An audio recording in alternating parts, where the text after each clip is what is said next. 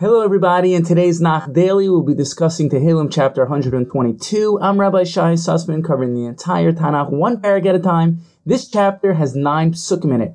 We continue in the Shir HaMaalos chapters. This chapter is super relevant today in the times we live in.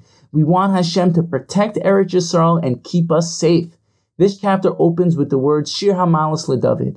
The Radak explains it's possible only the ones that say LeDavid were written by David, while the other Shir HaMaaloses weren't.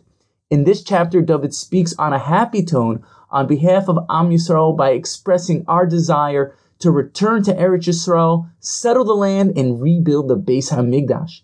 When Yerushalayim is rebuilt, all the tribes will come acknowledge God and the Mashiach. The parak ends by requesting peace for Yerushalayim. All the residents of Yerushalayim should be safe.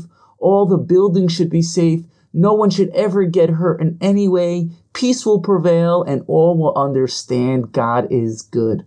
Just to highlight a pasuk over here, the parak opens with the words, Shir HaMaalos LeDavid Samachti Be'omri Beis Hashem Nelech. A song of ascents of David. I rejoiced when they said to me, let's go to the house of God. Why was David happy about this? The Gemara in Makos 10a explains, David heard people saying, when will this old man die so his son Shlomo can build the Beis HaMikdash? David heard this and was happy. This is really an amazing thing. We see how happy David was because Am Yisrael's desire to build the Beis HaMikdash. If that was David's reaction, how much more so do we need to be happy? After 2,000 years, we now have 6.5 million Jews back in Eretz Yisrael. Yerushalayim is once again built up with beautiful stones, aesthetically nicer than it ever was. Isn't the very fact we've returned to the land enough to sing and dance our whole lives? To see how Hashem has not forsaken His nation after this long gullus.